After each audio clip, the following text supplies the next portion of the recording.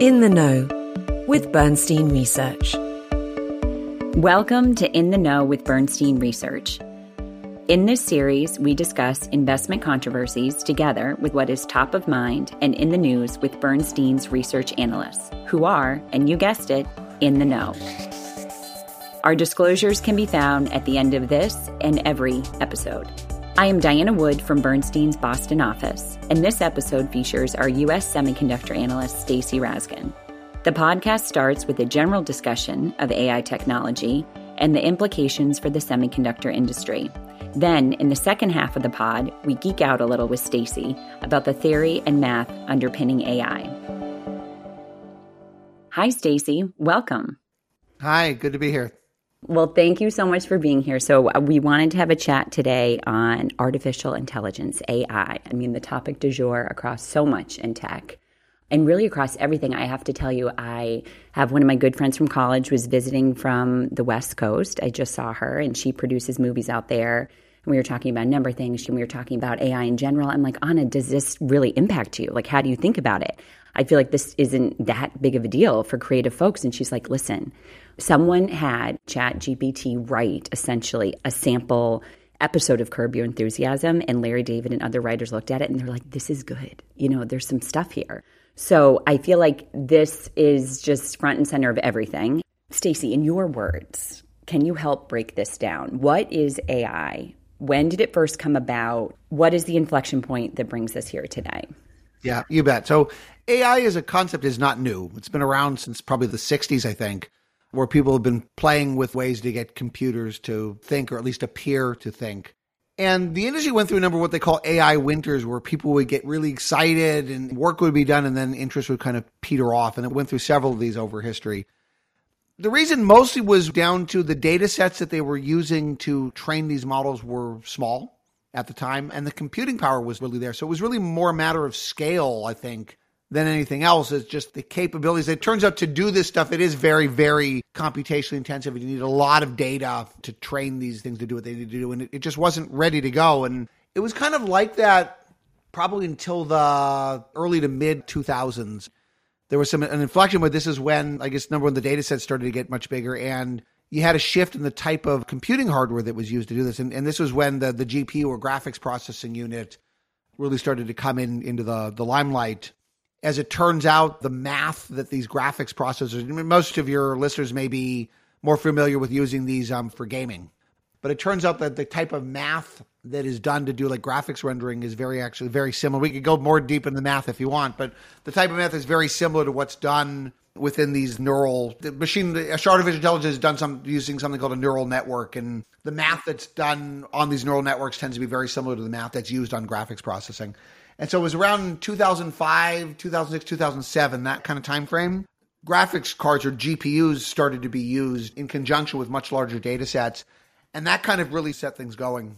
I think Google started to deploy this for, like language recognition, things like that, I think into 2012. And we were sort of off to the races. And over the years since then, we've been finding more and more use cases for artificial intelligence. There are actually now finally real business cases, use cases actually go out and deploy this stuff. I think hopefully, but I actually do think we are past the point of seeing more winters in this. I mean, it can certainly be volatile, but there are real use cases worth potentially like many billions of dollars that are now looking quite real, and people are actually now deploying for this.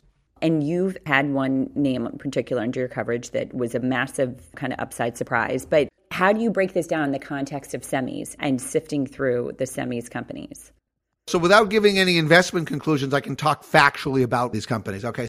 So NVIDIA is clearly, look, they're the ones that have the dominant position in GPUs and graphics chips for data center for these types of applications. We haven't talked about this yet, but they've also developed not just the hardware, but a massive software moat. Not just enough in semis, by the way, as you find, and not just in this in general, software can be just as important as hardware. And many semi companies have more software engineers than hardware engineers. Although I would also, as an aside, I would say most semi companies are not effective at monetizing that software. They just kind of give it away. It's like table stakes.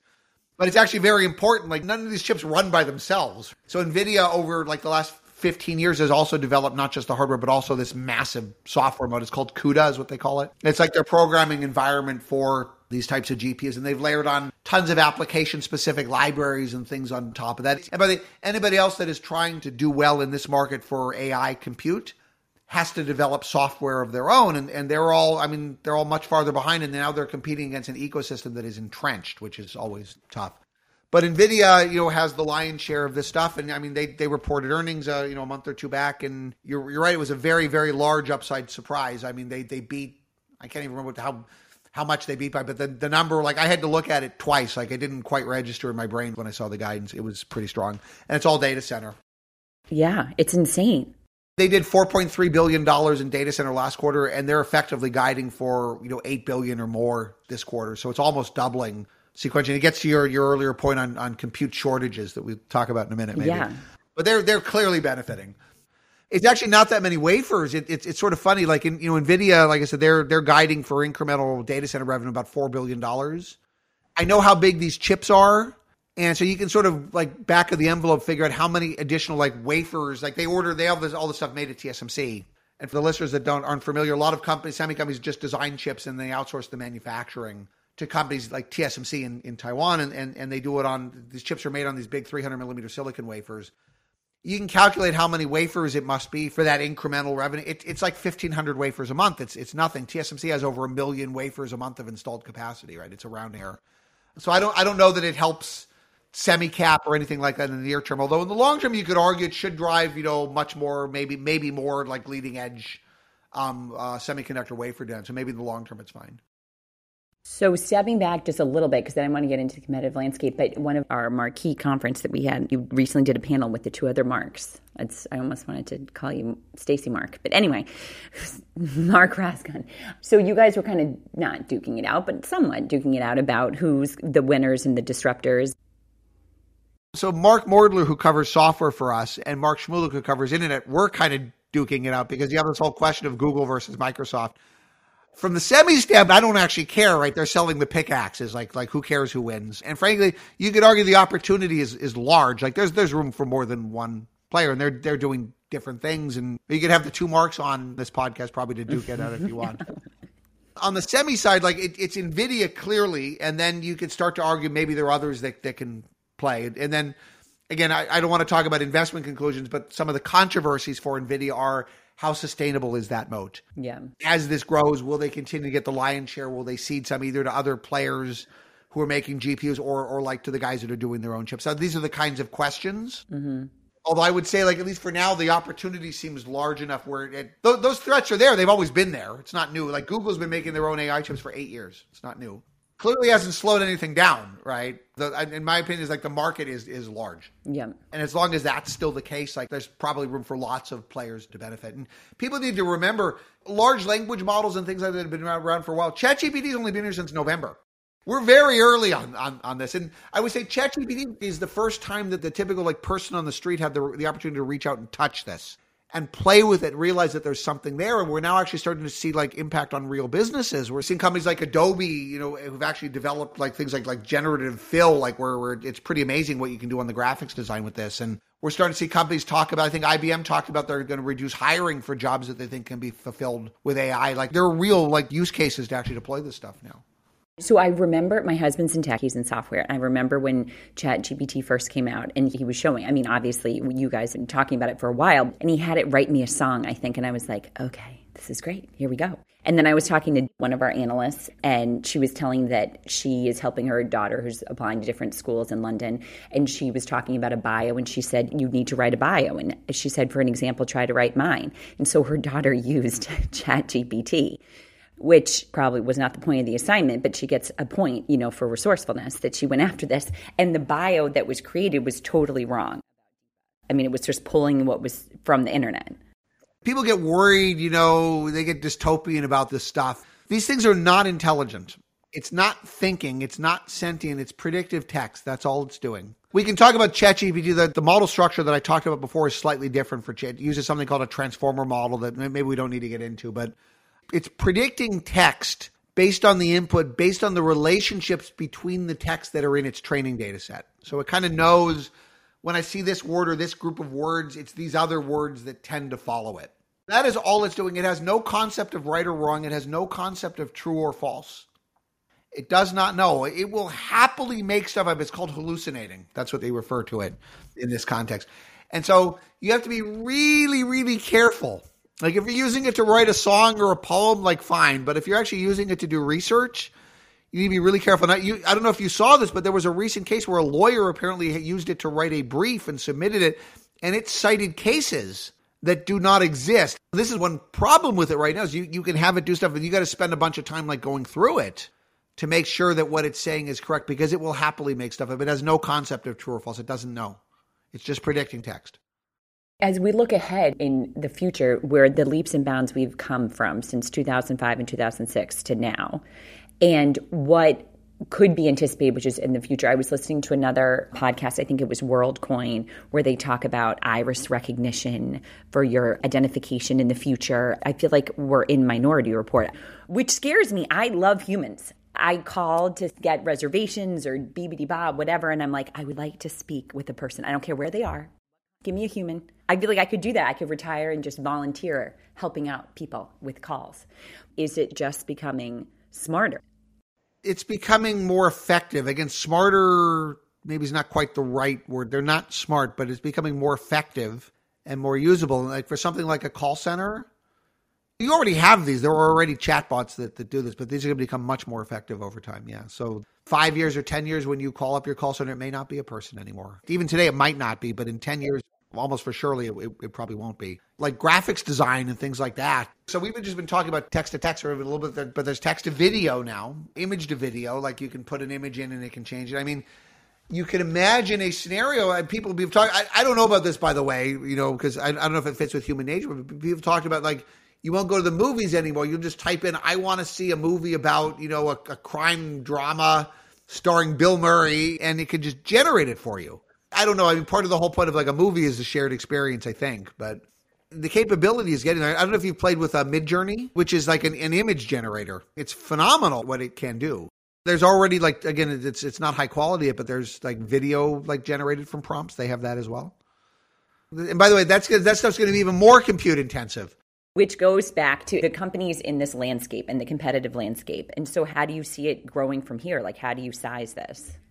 We've dug through, at least for ChatGPT, we've tried to size this. We've actually dug through the model, the structure of the model itself, and actually counted up the compute that was required to both train these models as well as do the queries. And by the way, these things, they think in something called a token. You can sort of think of a token as a word. It's not exactly a word, but think about it as that. But for a typical sort of like 500 word response, okay, something like 400 quadrillion compute operations. And for these GPUs, I know how many operations per second they can run at, and I kind of know what they sell for, and you can make some other assumptions. You can sort of come up with a market, and these numbers can get very, very, just assume how many queries are you going to run in a day? I mean, like, so is it 100 million? Is it a billion? Is it 10 billion? Just to levels that Google does about 10 billion search queries a day.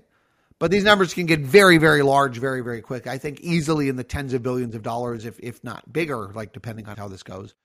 So I actually kind of want to geek out a little bit. Can you talk about the math a little more? And within neural networks, like talk about how the math actually works and kind of dig in a little there. I'll try to simplify a little bit, but turns out to be a lot of what's called matrix manipulation, matrix multiplication, matrix addition.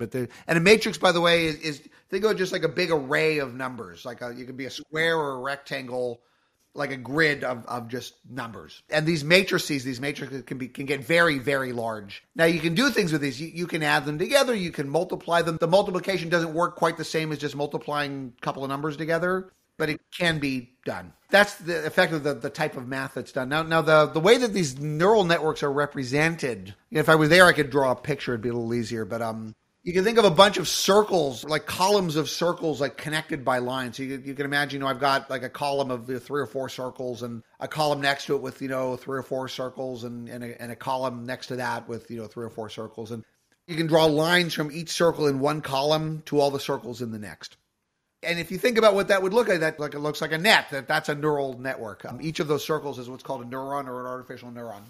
And those arrows are those lines that I've used to connect those circles together.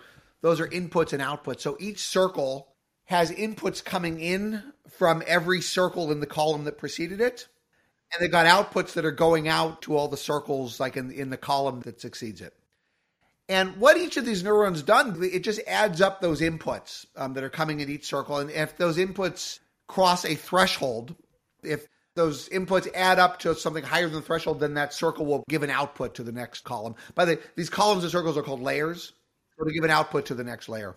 Now, when you have a neural network, it has a lot of parameters. Now, before I get to this, let me abstract a little more about what we're doing here. I'm going to give you like a little more like higher level example before I dive into the math.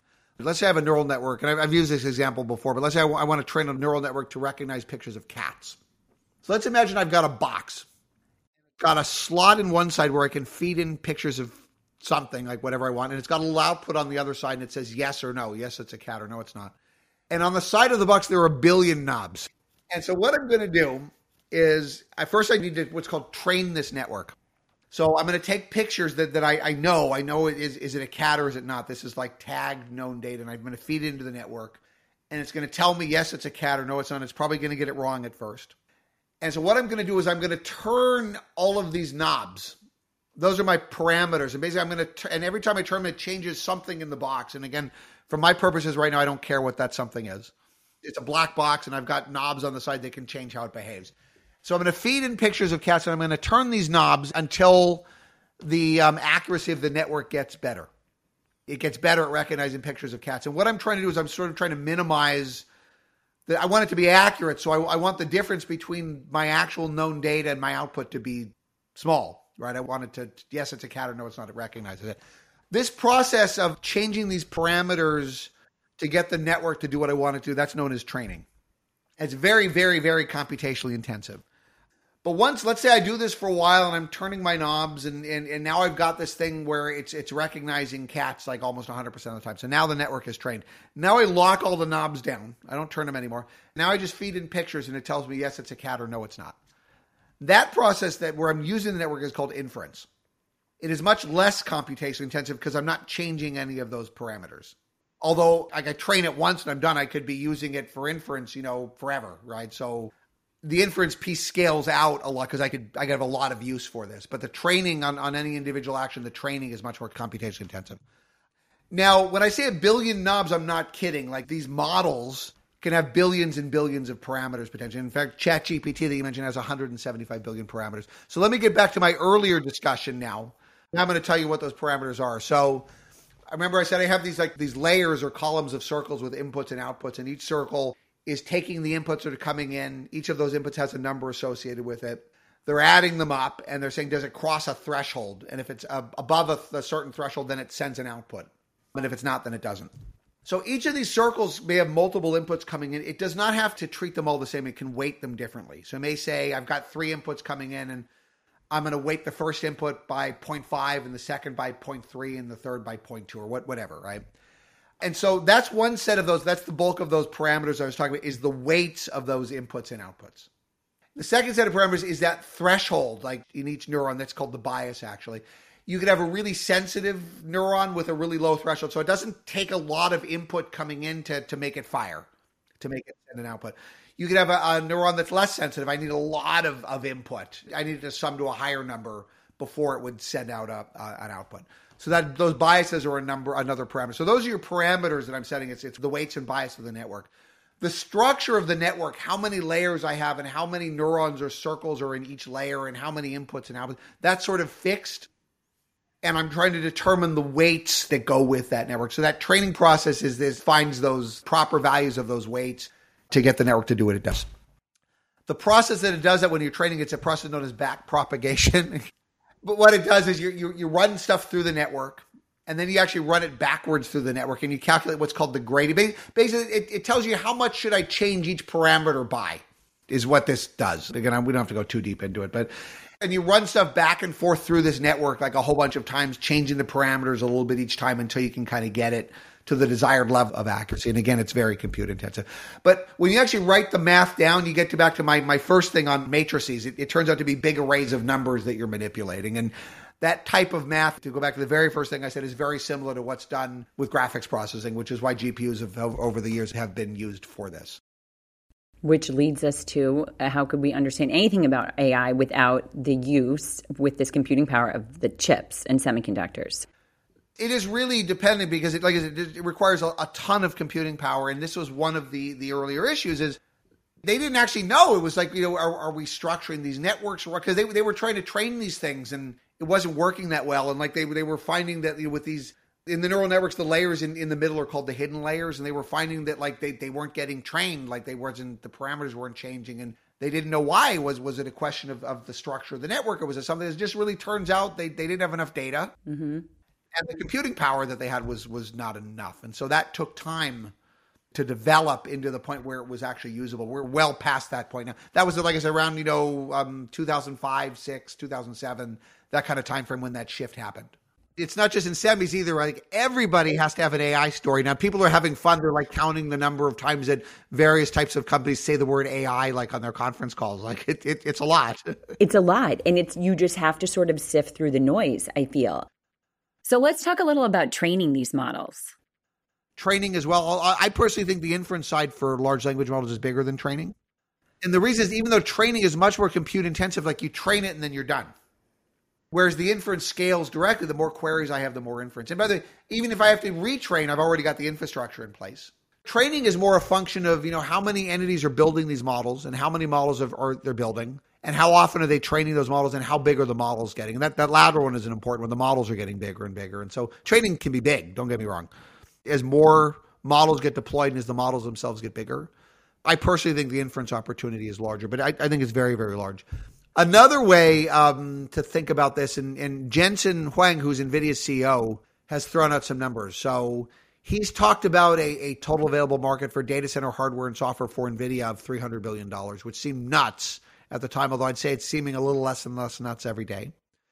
The other thing he said was that you've got, and this actually goes beyond AI, and this goes to the concept of what's called accelerated computing. We've just got compute growing massively, and a lot of the drivers historically that enabled that growth to happen efficiently, things like Moore's Law. Every 2 years I was getting products that, twice as good for half the price, right? And you had a big shift from mainframe data centers to x86, off the shelf like standard stuff. And you had virtualization where you're increasing the utilization of those compute assets, and you had the move to the cloud and all these things to increase efficiency. They're all done. You have to do something else. I think that something else is accelerated computing. You're taking workloads from your CPUs in the data center. CPUs are central processing units like the general compute chips that companies like Intel and AMD sell.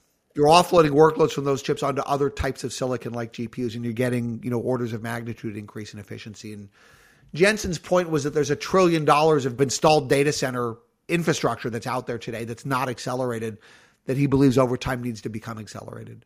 And maybe very well, because again, installed compute capacity in data centers was growing 50% a year pretty much forever. And historically, the drivers, those efficiency drivers that enable that to happen without having spending exploding are done. And I actually do think this accelerated compute paradigm is what needs to happen and what is starting to happen now. We're still very, very early on that. But you can start to think about the opportunities in terms of those kinds of concepts. It's not hard to believe that the numbers can get big. And again, can I give you an exact answer? No, but I actually don't care. I just want to have confidence. Is it big relative to where we're running today? I think the answer is yes.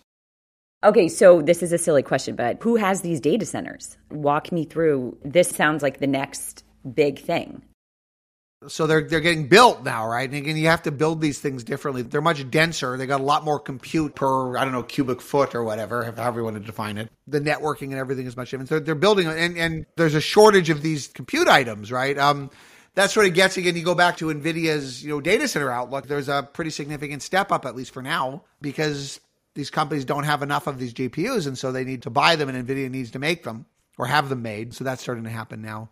Now you're seeing deployments, I think, widespread. You're seeing, enterprise. You're seeing a lot of startups. I think just given the dollar amounts that we're seeing right now, the most of the dollar spending has to be happening from the hyperscalers. Just they're the only ones that have that scale right now. But over time, you may see wide deployment. You'll see a lot of this in the cloud. You'll see some on-premise. We'll see what the startups do. But I mean, this stuff is getting built today. It's starting now. This has been so wonderful, Stacy. I'm happy to do this again, by the way. I know we don't have hours and hours to talk today, but I mean, there's such a rich field. Like we could literally talk for hours on this. So I'm happy to come back. I would love you to. I could literally talk for hours with you. But I won't take any more of your precious time. I know you're coming back from vacation, actually still on vacation. This is vacation for me, though.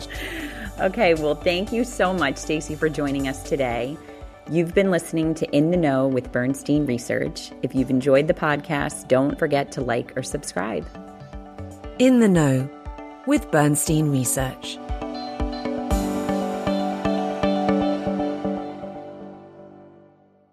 If you do not have access to Bernstein's research, you can find it at bernsteinresearch.com, where you can also find important disclosures that we encourage you to review. Bernstein has no obligation to provide any updates or changes at any time in the future. All references and/or market forecasts are correct at the date of recording. The views and opinions expressed in this podcast are those of the presenter and may not be the same as the views of Bernstein or its affiliates. Bernstein is not providing any financial, legal, or tax advice or recommendations in this podcast, and this should not be considered as investment advice. This podcast must not be copied, distributed, published, or reproduced in whole or in part.